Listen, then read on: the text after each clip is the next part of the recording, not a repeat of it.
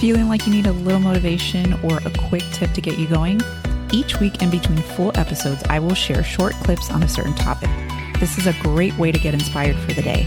Enjoy this quick burst of motivation. How do you protect your mental energy? Now, we always try to do things that'll help us with our physical energy, but sometimes there are things that happen that drain our mental energy. So these are some of the tips that I'm going to give you that really help me just protect my energy before it gets drained. So number one, I try to be mindful of when I start to feel drained. If I'm maybe sitting in front of the computer, or maybe I'm with other people and I start to feel that, because I'm an introvert, I start to feel that drain. I'm just mindful of it. And I start to understand that, okay, maybe I need to step away. And that leads me to tip number 2 is take breaks. And you can either go for a walk, do some meditation, just do something relaxing. So you're not taxing your mind so much. And this is really about like putting your phone down or stepping away from the computer, especially the phone. I always feel like that really, really drains me.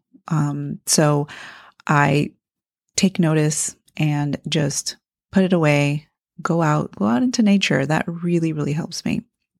The next tip is to write down what's on your mind. Sometimes we have so many things going on in our brain that we just need to put it down on paper, or we just need to say them out loud, and then we'll feel like this sense of relief.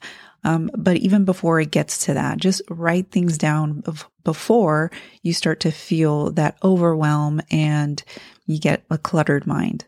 My next tip is to create a habit of starting your day focusing on your mental energy. So even before the day begins, you want to prep your mind, and so that way you're equipped with dealing with all the stressors from the day. So that could be journaling, that could be just like sitting in silence, whatever that is for you. I think that is the best way to start the day.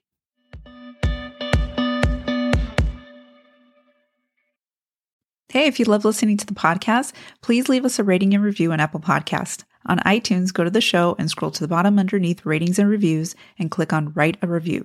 Thanks so much for listening, and tune in to our next episode.